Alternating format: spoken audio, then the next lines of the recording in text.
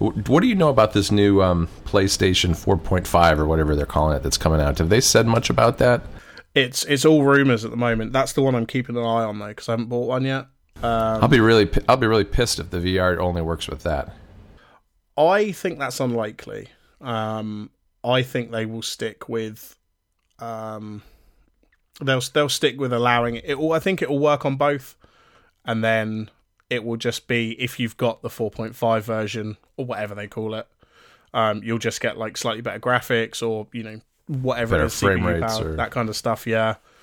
Partly because I think that's one of the biggest selling points for consoles is that you buy one and it will work until the end of time. Like no matter how long it's in production and games are still being made for it, every single game that's ever released will always work for it. Yeah, it feels like a mistake to me for them to be, if this is in fact true, because the PlayStation 4 got off to kind of a slow start. There weren't a ton of games, and it's only now that there's really good franchise-worthy games coming out, it seems like, or at least in the last 12 months or so. So to then, release something that some games may be exclusive to it already, only a year to a year and a half after the PlayStation 4 takes off seems like a mistake to me, but whatever. Yeah, I don't think that's happening. I mean, because they're already taking pre-orders for the VR, aren't they? And they're kind of saying, this will work with the PS4, the current one. So I can't see them changing their mind now. I mean, they've had this huge demand for the pre-orders. It's very unlikely they're going to just release a new one and say, oh, sorry, you need to buy a new console.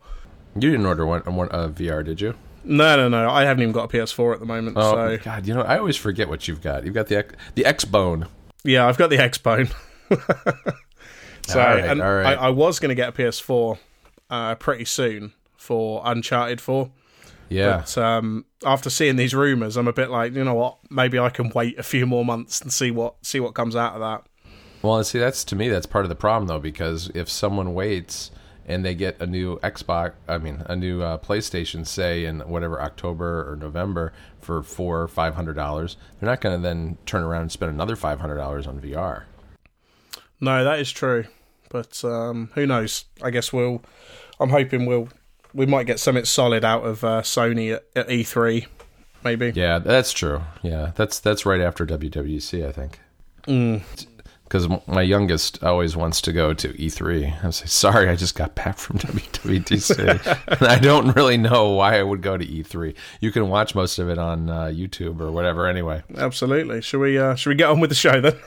Yeah, we should get on with the real show that talks about whatever. Go for it, Rob.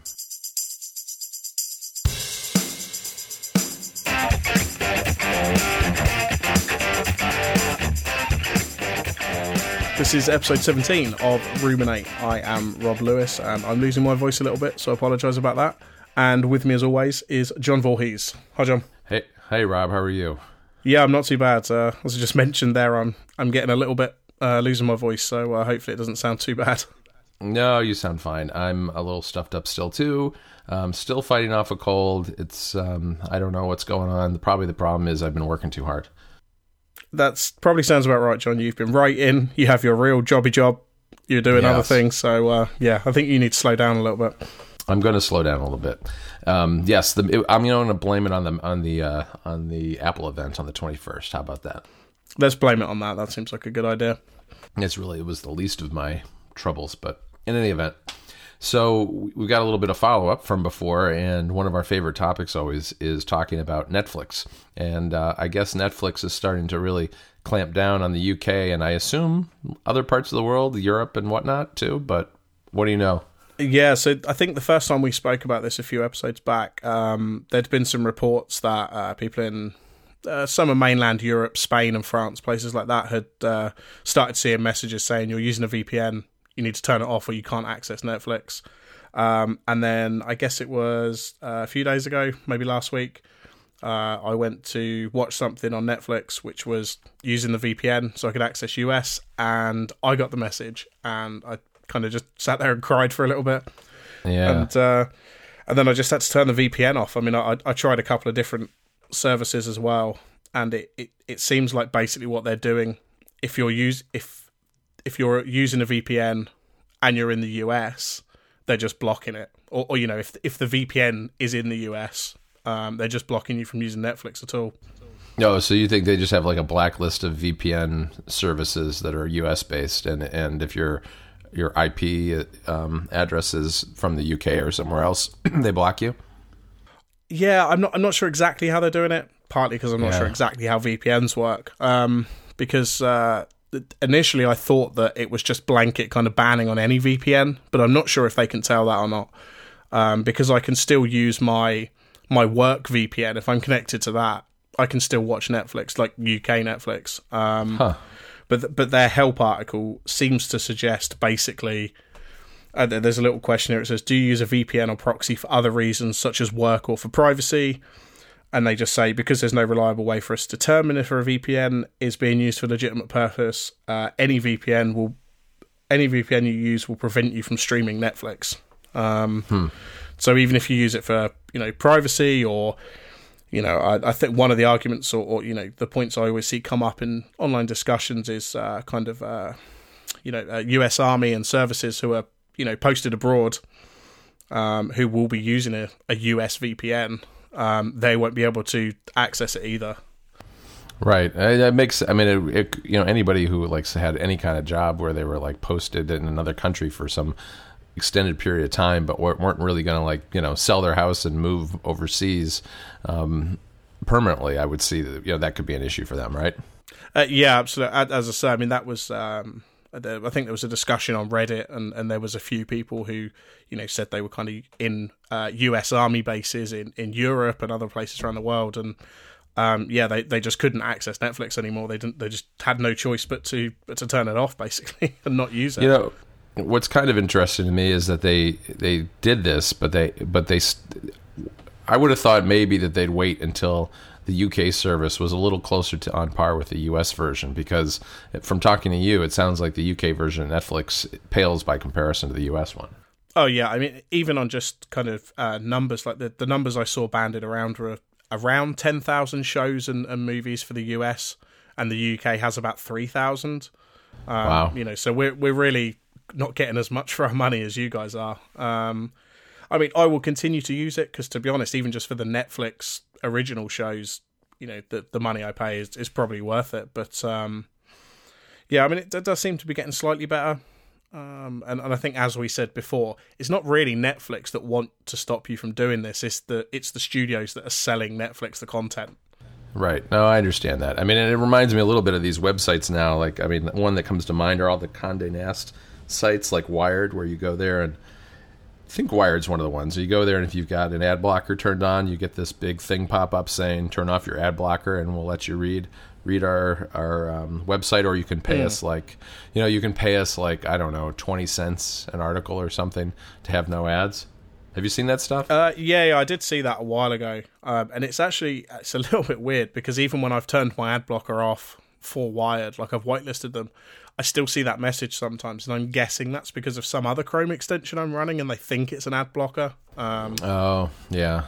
And the other weird one that happens, I think it was on Wired, I was reading an article, I was halfway through it, and because their stupid JavaScript was still loading, only then did it pop up the ad blocker thing, and I just, forget it, closed the tab and moved on with my life. They were doing it for maximum annoyance, right? Yeah, I mean, it worked. I guess I could have paid, or I could have just closed the tab and go and read the news elsewhere. Yeah, no, I don't know. We won't talk about ad blockers again, but let's not. It really annoys me, all that stuff. Especially when I run, you know, Ghostery and I see the list, and the list is like the length of my entire screen of things that are loading on the page. Yeah, but you know, they're only trying to make money. Let's not get into it. But you know, they say, "Oh, turn your ad blocker off." You know, we're only trying to show you ads so we can pay the bills. And then, like you say, there's 100 different trackers and all sorts of things going on. So, yes, sucking my battery and everything. Exactly. Anyway, let's move on from this before we get back into ad blocking again. So we mentioned the Apple event, and I think you were more excited than I was about this event.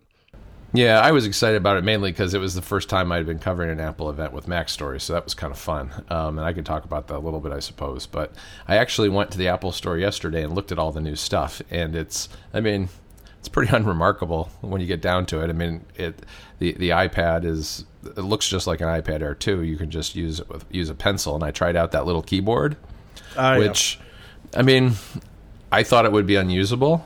I actually like the smart keyboard on the iPad Pro. Some people don't. It's fine for me. This little one, though, it works pretty well, but it is cramped. It's hard. I found it hard to type on. I didn't try it for a long time, but it definitely would take some adjustment because the keys are just enough closer together and shifted over that I found myself hitting things that I wouldn't normally have hit on the other smart keyboard. Yeah, I mean, I imagine for the iPad Pro, it's more or less a full-size keyboard, right? Like the kind of similar thing that you get on a laptop. Yeah, no, it is. It's basically a full-size keyboard. And on the 9.7-inch iPad, they mostly have shrunken down some of the modifier keys, that kind of thing, in order to keep the letter keys as close to normal as possible. But they are smaller and closer together, even those keys. So.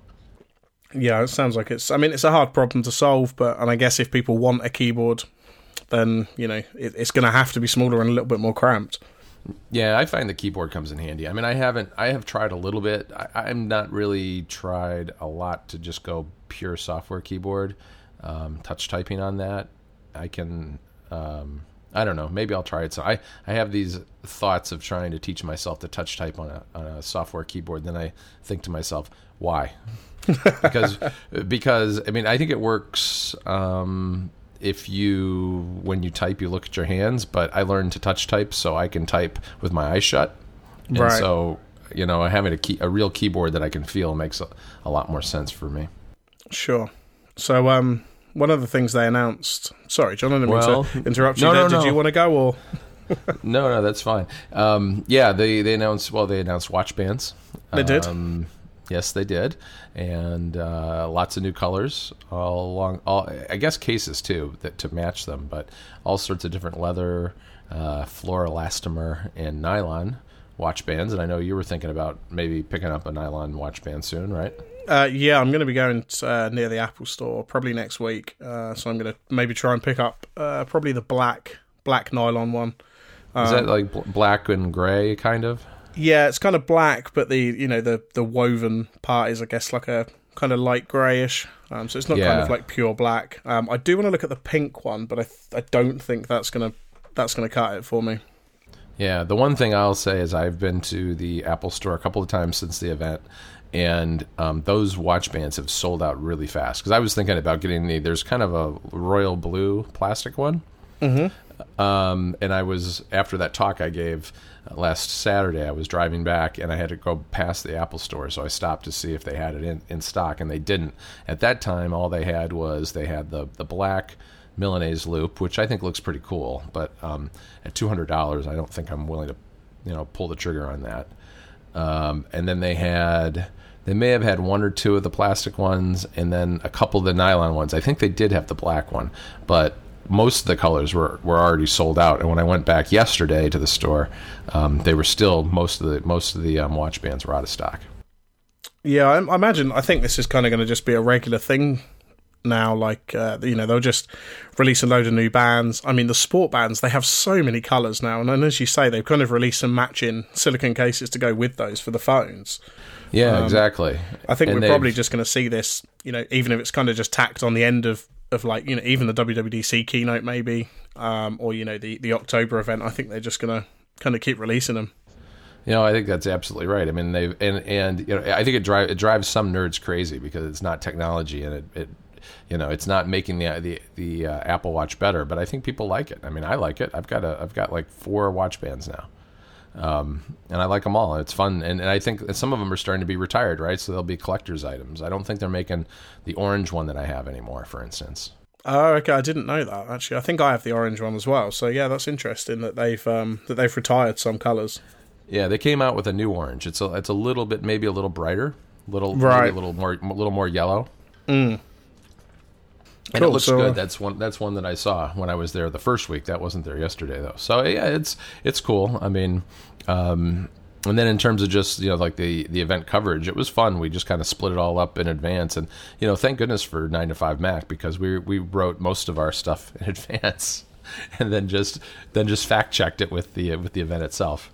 Yeah, sure. I mean, it's been pretty interesting actually, like to go with what you just said there with 9 to 5 Mac. I mean, they've been pretty much 100% accurate the last 2 or 3 keynotes. And I mean, I don't know whether they're getting their information from, whether maybe it's directly from Apple, and Apple are doing this on purpose and they want people to kind of know what's coming or elsewhere. But yeah, it's kind of interesting that we kind of hit these events and we already know more or less everything that's coming. Yeah, for me it was really easy too because I was just covering the betas. I did the Apple Watch and OS X, and there weren't a ton of changes in there, so I did that over the weekend before the event. And then I picked up Liam the robot, the iPhone disassembly robot, on the fly. So what we did is we were all watching it live and had our Slack open, and as things came up that were new that we hadn't anticipated, we just kind of grabbed them and peeled them off for, one person take this one, another person take that one. So it worked out pretty well. I think we ended up publishing 14 articles. Sure. So, there's a link tagged March 21st, so which shows all the articles that Mac Stories did on that day. So we'll put that in the show notes. Was there anything else from the Apple event you wanted to mention? Oh, yeah, there was. I almost forgot. The thing that I thought was the most interesting is the USB-C charger, because it is amazing what it does in terms of charging up an iPad Pro. And what's interesting too is that the new iPad, the new iPad Pro, the 9.7-inch one, is not compatible with this charger. It's only the Pro. And Federico did some tests using an app that I think Marco Arment had created for himself when he was testing out Overcast, and tested charging with the charger that comes in the box, which is 15 watts, and then the 29 watt charger, and the difference in charge times was pretty remarkable. Yeah, some interesting graphs and info in that article. I mean, I assume you should have got your iPad Pro, right? I assume you're going to go and pick one of these up. I already have one, yes. And it's funny. It was one of the few times that Federico was able to get something in Italy before I could get it here, because we ordered almost simultaneously right after the event. And I got my adapter brick first on Friday or Thursday or Friday, but my cable didn't come until the next Tuesday. But Apple also made a mistake. They sent me 2 adapters instead of 1. I only paid for 1. Oh dear. It's like a $50 bonus, because those things are not cheap. Because it's $50 for that, and then I forget what the cable is, maybe $20 or something like that.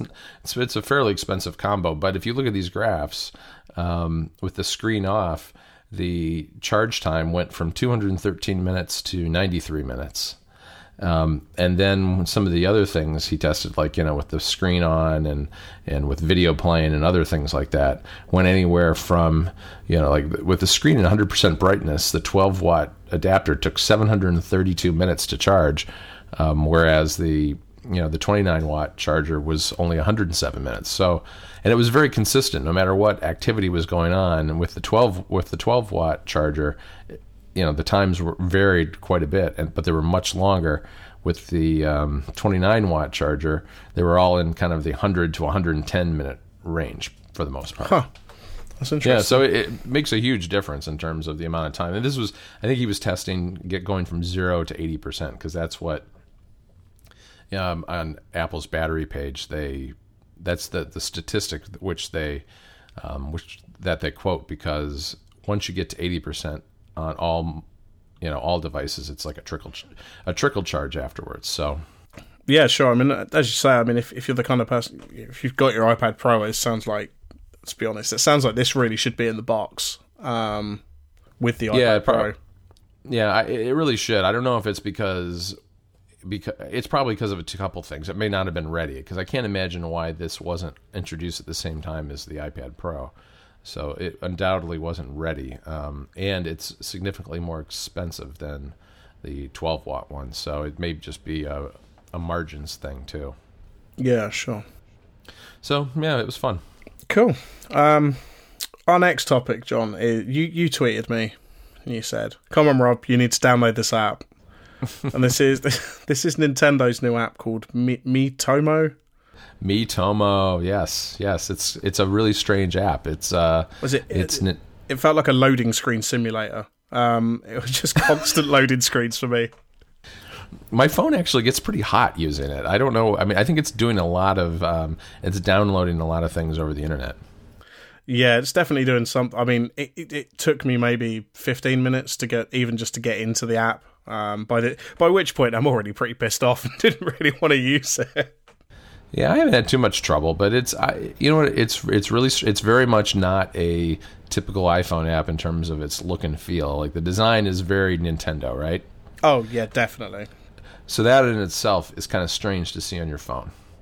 But if you think of it as kind of a game, which it is really, I think, then you can give it a little more. At least I give it a little more leeway because in terms of the design, because games, there's no real design language for any particular game. I mean, that's the one category that does their own thing, right? Yeah, absolutely. I mean, I think, maybe I just hit it at a bad time when the servers were slow or whatever, but I finally managed to get through and, set up my character and all this kind of stuff. And I tried it for maybe 5-10 minutes and I was just like, this is not for me. I just deleted it, unfortunately. Oh, you did? Because I went back and visited you again this morning. John, I couldn't even work out how to use it. I don't know what that means. Did you come to where I live, like in the app? Is that you come and see me? Basically, yes. You're in a room. Yes, I went to there's like a friends tab, and you can kind of scroll through your friends, and then tap on them and visit them in their little place that they live. Right. So I came and visited you, and it was very clear that you had not been using the app because you didn't have much to say. No, I didn't know what to make of this, John. So it's kind of like a chat app, right? It's a little bit like it's a social network, effectively. Parts of it actually remind me of Peach. Remember Peach? Oh, yeah. Because conversations are not like they are on Twitter, where you've got one timeline and you just kind of scroll through everything. If you're gone for a while and you go back and you look at like your recent messages, it's not really. It'll list like. It'll show anything that you've seen or commented on, but you have to kind of go person by person or question by question to kind of see what other people have said in the thread, which I think that's probably the weakest point of it. That's a little tedious, and I don't even bother. Yeah. But I do think it's kind of cool that what they do is kind of asynchronous. I mean, you don't have to, if you get on it and your friends aren't there at the moment, it doesn't really matter. Like if you went on Twitter and no one you knew was tweeting at the time, there wouldn't be much to do, right? Sure. But on this, because you're answering these questions like, what's your favorite food? And, what did you do today? That sort of thing. Those questions are all just kind of there in the database. And when someone goes, it presents it to the person using the app. And you can just kind of tap through all those answers and comment on them and like them and all that kind of thing. It doesn't require that the person necessarily be active at that moment on Miitomo. Sure. Yeah, I did get as far as that, answering which my favourite food was. And I think you commented back and said, "Yep, the same," because I'd said pizza or something. I feel like a 10-year-old when I said somebody goes, "What's your favourite food?" And I was like, "Pizza." Yes. Nothing fancy, just whatever pizza. I don't really care. No, that's what I said too. But yeah, don't get me wrong. I mean, I think I can see the appeal of it. I've leveled up, Rob. You've leveled. Stop it. I have. I've leveled up both my style. I'm now a boutique fashionista, I think. Well, there you go. Because I changed my clothes a bunch, and I also leveled up my friend level because I'm nice to people. Well, there you go. Yeah, that's probably where the app would fall down for me. Yes, every now and then you see someone trying to be ironic on it, and it's pretty funny because it's weird. It's a really strange app. Yeah, definitely. It did remind me of the what was the thing on the Wii where all your little Mii characters would kind of wander around a little square and. Yeah, I know what you're talking about. I don't remember what that's called. I don't know what that's called, but like it kind of, because obviously it's built in the same kind of style and based on the same thing. Yeah, I never really used that. But and you know who joined overnight was Frank. Yeah, I saw. Frank looks like he might have just gotten addicted to it, because when I got up this morning, it was wall to wall Frank. Oh dear, I don't see it, and then it makes me look like I'm the one who just I'm the weird one now because I'm the only one not doing it. This is peer pressure at its worst. It is. It really is. But it's kind of, it's a little bit addictive once you get into it, and it's very strange, and it's a little bit fun. I don't know. I'm not really sure I'm going to stick with it that much. Although I did go back. So what did it come out? It came on Friday, right? I think so. Thursday or Friday. I think it was Thursday, actually, now that I think of it. I think it was Thursday. And I use it a lot on Thursday. It's the kind of thing I can see myself using on the train, just to kill time. Yeah, sure. When I'm completely brain dead, because that's the kind of activity it is. I mean, it definitely sounds like it falls more into the category of a game than a social network. Yeah. In a lot of ways, kind of, answering questions and this kind of stuff. Although it has got a social aspect, it definitely feels more like a game. And it takes little pictures of you every now and then in your outfits and shares them with people. It's just really weird. And you get coins, and you can use the coins to buy, clothes. Sure. They're not coins that you buy with real money. At least not yet. You earn them by being active in the app, basically doing things. Right. I don't know. It's kind of cool. I've only been on it, let's see, maybe yesterday I was on it for 15, 20 minutes. Maybe 5 or 10 minutes when I got up this morning. Sure. Okay. Having breakfast and seeing if you would come back. I haven't, John. I probably won't. That's okay. So, if people want to download it, they want to interact with me, then they're out of luck because I'm not downloading it again. But you're on there, John. So, they can ask you about food and all sorts of things. Yeah, we've already covered everything. I mean, we've already said that you like pizza. So, what else is there to look for? Oh, you did a good job. Your me looked like you, Rob. I thought it was a good one. It was all right. I was pretty impressed with it. I thought you did a good job. So anyway, I think let's leave that. This is not the Me Tomo show. So you got your Braggy Dash, which is such a terrible name. These are the little wireless earbuds that you ordered a while ago and we spoke about. Yeah, I mean it's been a little bit of a disaster. These are not good, and I would not recommend them to anybody. Is kind of the bottom line. I got them because I thought it would be really cool to finally be totally wireless, where you could just put an earbud in each ear and not have any wires whatsoever. Because I've got Bluetooth headphones now, but at a minimum, most Bluetooth headphones have a wire that goes behind your head to each ear, and these don't have that at all. It's just it's kind of like hearing aids, right? They just go right into your ear. Yeah. And I got first of all, this was a Kickstarter that made $3.3 million, so it did really well. And it was a typical hardware Kickstarter that was delayed months and months and months. I think maybe as long as a year. I don't even remember. I remember seeing it when it came out and thinking to myself, I'm not going to support this because this is one of those that's gonna end badly.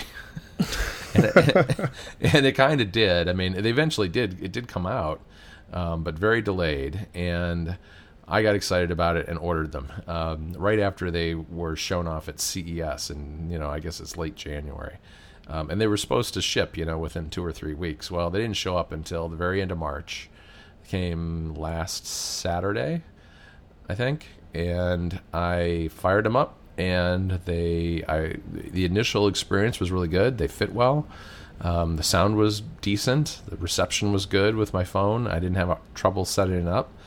But I found turns out that was because I was inside in large measure, because what they do is one ear, the right ear, connects to your phone by Bluetooth, and then the left ear connects to the right ear by a hearing aid technology that I can never remember the name of that I wrote.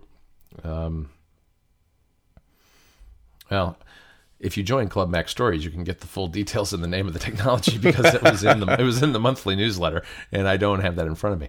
But yeah, it connects to the left ear with some hearing aid technology, and when you're indoors, the Bluetooth signals will bounce off your walls and help with the reception to the headphones. So I went out, but that's not really where I'm going to use these. These are for walking to the train station, going out for a run, that kind of thing. So I did that. I was going to write about them, so I went for a run last Sunday with them in, and the minute I walked out the door, the audio started dropping out because I didn't have anything to bounce off of.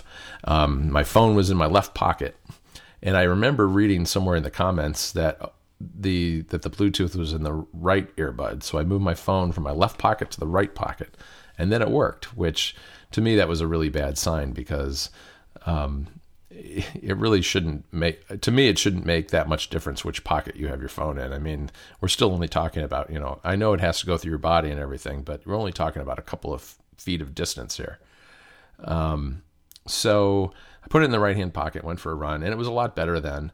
It tended to drop out a lot when I got to intersections with traffic signals, because I think there was some sort of radio waves coming off of the equipment that was interfering with the Bluetooth. And then I tried this thing called, they have this audio transparency where you can swipe on one of the earbuds, because they have touch sensors in the lower half of the earbuds to kind of navigate the various features. And I swiped on there, and it has a microphone in it, so it suddenly will pick up the background around you, so you can hear people talking to you or whatever. But it was really weird because it's no longer directional. I was listening to listening to Hello Internet, and it sounded like everything around me was happening in the podcast. You know what I mean? Okay. Because it wasn't like the sound of a car that was coming down the road from my left was coming from my left. It was like it was coming through both ears, right in front of me, like when you're listening to a podcast. So it was very, very strange sensation to have the real world around you overlaid onto people talking. But it worked pretty well. But it also has stuff in it. It has like 4 gigabytes of onboard storage, so you can go out without even bringing your phone if you want to listen to music. It's got step counter and heart rate functions to track your heart rate, and the heart rate functions didn't work at all. The readings were incredibly low compared to my watch, and then they never changed. And then I had a very hard time accessing them because the controls on the earbuds are very fiddly, which is not something you want when you're out running, to have to stop and get it all just right and swipe and tap and all that stuff just the right way on the side of your head. So the bottom line is they kind of suck, and I'm returning them. And now I'm having trouble returning them because they won't respond to me. It's one of those, send us an email and say you want to return them, and we'll send you, return information. And they're not responding. So hopefully I'll get that squared away soon. Yeah, so it sounds, like you say, you kind of refer to them as a typical hardware Kickstarter, and it kind of sounds like they've really, rounded that off by actually not being a particularly good product at the end of it either. Yeah. I think it has a lot of promise, and I think the technology will get there eventually. But, and one thing that's really clever is they've got this little storage case where you put the earbuds in that, it holds them in place magnetically, and the case itself holds a charge, so you can put them in the case and it'll charge them up like 2 or 3 times just from the case, which I think is a really clever thing that they did. But the problem I have is that and I could forgive some of the the extra features perhaps not working particularly well, but the fact that if I want to use these while I'm walking down to the train, I need to make sure that my phone is either in my right hand or in my right pocket, not in my left pocket, kind of defeats the whole purpose of the liberation you get from having Bluetooth headphones. Yeah, sure. I think, as you say, it sounds like it's a good first start and a good first product for this kind of category of, proper Bluetooth earbuds, without any wires. And, I agree with you. I think that is an ideal scenario. You've just got the 2 little earbuds, you plug them in, off you go. But I think it sounds like maybe, their Bluetooth tech is not ideal in the earbud, because normal Bluetooth headphones tend to work across that distance, but I guess it depends where the receiver is. But this kind of thing, I think in 5 years this is probably going to be great, but right now it sounds like these really just don't meet the standards that are kind of usable. Right. No, I suspect they have a teeny tiny antenna, and that's the problem. Part of the problem they have. The ones with the cord behind your head, probably the cord is acting as an antenna as well, and making it easier. So that's that's what I'm balancing this against is, these Braggy Dash headphones are $300, whereas I've got a pair of Plantronics Bluetooth headphones that were only $78 on Amazon. So, and they're reliable, and they seem to be fairly sturdy. So definitely not worth going more than we go 4 times that price. Yeah, sure. Okay, I think that's probably about it for saying what's bad about these. They sound promising, but yeah, let's. Twitter did something that's not completely terrible, like usual. Actually, like useful to people. Yeah. I mean, what was that they did? Yeah, so they've added. Essentially, it's the ability to add alt text to images, and this is great for people who use screen readers and on iOS voiceover, things like that. Kind of anyone who's visually impaired, things like that. So this allows you to add basically a description of an image when you upload it to Twitter. And before we started recording, we were speaking, and I checked, and right now Twitter don't put anything in the alt tag when you upload an image, which is just terrible for accessibility. It's really not good because a screen reader will just hit that and won't be able to give a description for that image at all. So this would a screen reader be able to read the text of the tweet still? So I guess it would. I mean, I think that might have to be specific to Twitter. So the way a screen reader normally works, it will find an image, and it will read the alt text and describe that image based on that alt text, which is the description that Twitter are allowing you to add now. I mean, it would have presumably read the tweet before it hits the image. But not having an alt text there is really bad for accessibility. Yeah, it's kind of funny in the announcement they made it sound like they had invented this or something. Oh, sure, I know. I mean, this is something that probably should have been there for a long time. Right. Yeah, no, I tested it out because I thought it would be kind of one of the things that people do on Twitter with some frequency is do text shots to get around the 140 character limit.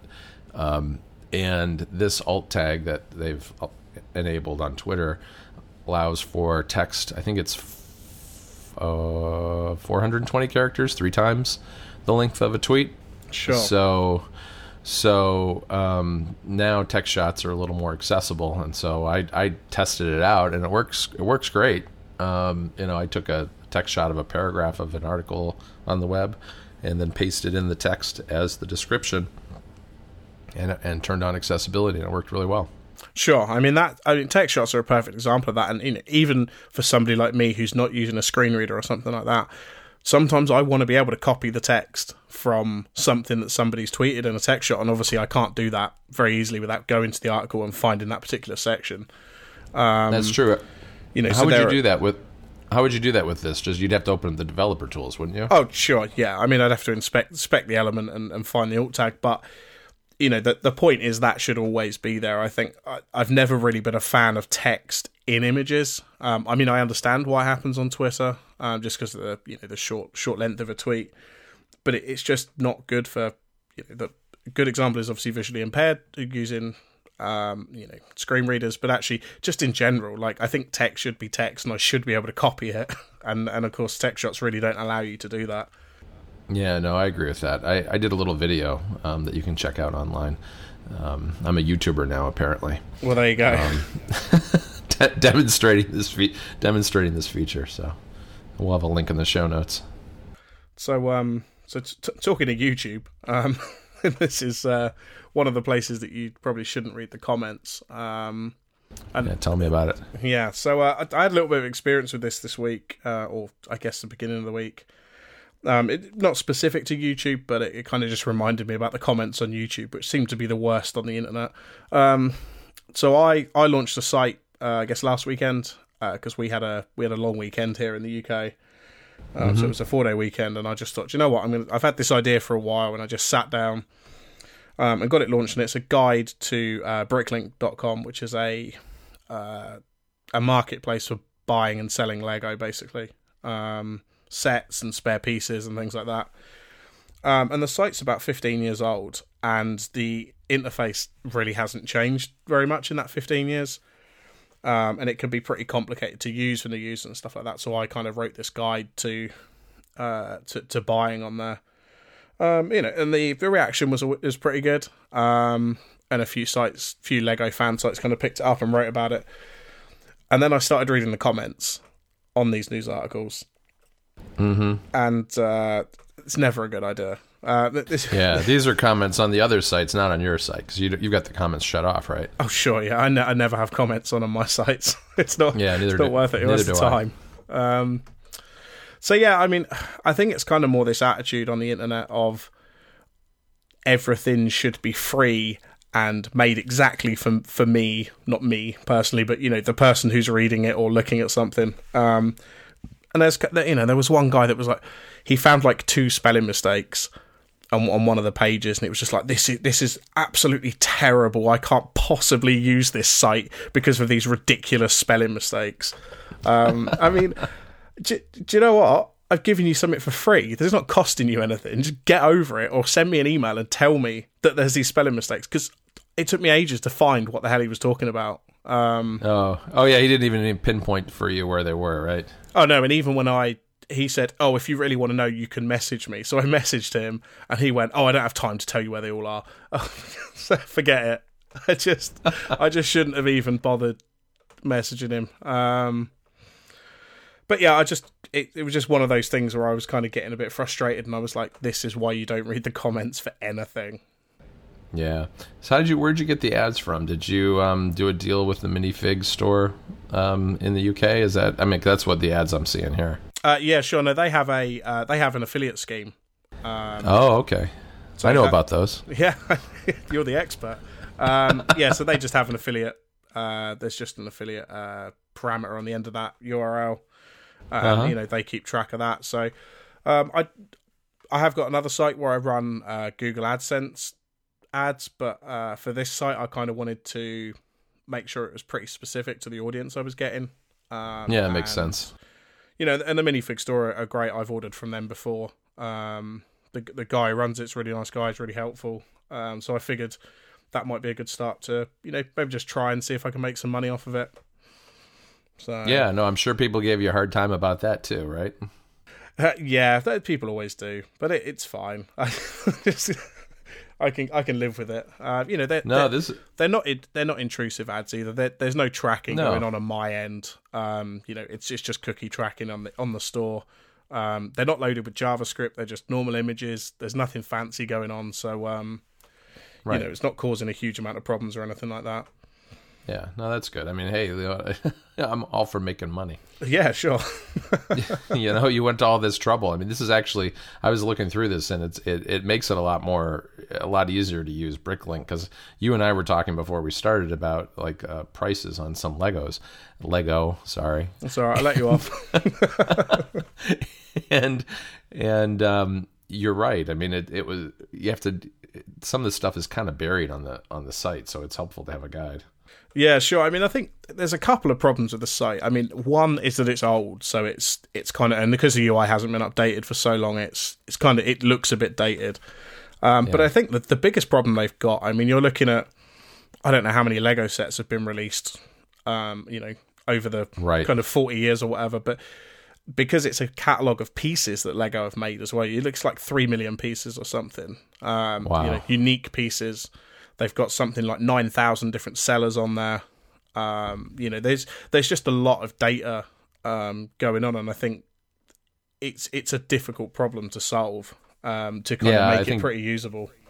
Yeah, it's definitely a hard design problem, but I'm like looking at it right now because you sent me a link to this Batmobile, and they've got a whole series. Let's see, 1, 2, 3, 4, 5, 6, 7, 8, 9, 10, 11, 12. They've got 13 tabs across the top, and then just the catalog tab alone then has 1, 2, 3, 4, 5, 6, 7, 8, 9, 10, 11 more tabs, right? Sure. And then you scroll down the page to where the price guide is, and there's the price guide.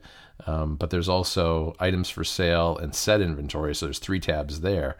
I mean, this is a really there's a lot of information, a lot of things going on this website. Sure, and they do have a lot of kind of duplicate functionality. So you can get to like this page you're on now with the the catalog and stuff like that. you can kind of get to that from about 4 different places. So you've got kind of search, or you can browse the catalogue. There's a few different places you can get to it. And I kind of noticed this as I was writing the site, that a lot of their tabs in different places are actually the same kind of functionality, but they're just named something slightly different. Oh, yeah. So I think that's probably a little bit of their problem as well. So, yeah, but I mean, the site's been pretty popular, and most people have been nice about it. It was just a few people. Yeah, I know. I mean, you get people, I don't know. People can be terrible. Believe me, I've started to find that out already. The more I'm online, the more I'm doing the writing and stuff. Although most people have been really good, but every now and then you get those people who just want to tell you. I'll tell you one thing that's the worst thing to write so far is when you do a roundup of a whole bunch of different apps, because then you get the people come out of the woodwork. Why didn't you cover X? Sure. Yeah, that's. And I like to respond to them and say, I did consider X and I didn't do it because it sucks. I'm usually more polite than that, but yes. Yeah, that was actually one of the most common comment I got, because the site only covers buying on Bricklink, not selling, because you can obviously set up as a seller and sell logo. So it only covers buying. And the amount of people that just said, well, this is useless to me, I want to know how to sell on Bricklink. Well, do you know what? Go learn how to do it and you write your own site. Yeah, it's not the point. And if you covered everything in the detail that Bricklink covers it, all you would have done then is duplicate Bricklink. Exactly. So it would be just as confusing and complicated. Well, that was actually one of the hardest parts of it. I kind of, because I'd been putting it off for a while. You know what it's like. You have these ideas and you're like, oh, well, before I start writing it, I really should do this or do that. And I decided to just write everything, and then I'd worry about the site later. And once I'd written everything, I was cutting and pasting. I'm like, right, just which section should these all go in? Because it's kind of, although there's like 11 or 12 articles on there, they're kind of all related. You could kind of go through them all in one go. So I was kind of trying to find out the best way to kind of split them up without making it too complicated. Yep. So. Yep. No, I like what you did. I'm definitely going to check this out, because now we're thinking about selling. I mean, I know your guide doesn't cover selling, but it's a good introduction to how Bricklink works, which I haven't really ever used. So I think I'll start with your guide. So is there anything else, John, before we wrap it up? Yeah, the one other thing I thought I'd mention is one of our listeners, Chris Morrissey, has an app called Agenda Minder coming out on Monday. Look for a little mini review on Mac Stories about it. It's an app for kind of getting ready for and making meetings more productive by coming up with agendas and assigning them to people and having a game plan when you go into a meeting. And it's a cool little app, and it's going to be on the Mac App Store on Monday. If Chris can solve meetings not being a complete waste of everybody's time, then I think he's really onto something there. I know. I thought that actually was kind of the definition of a meeting, and actually the purpose of a meeting was to waste people's time. But apparently, some people are doing it right, and Chris is helping them do that. So I commend him for that.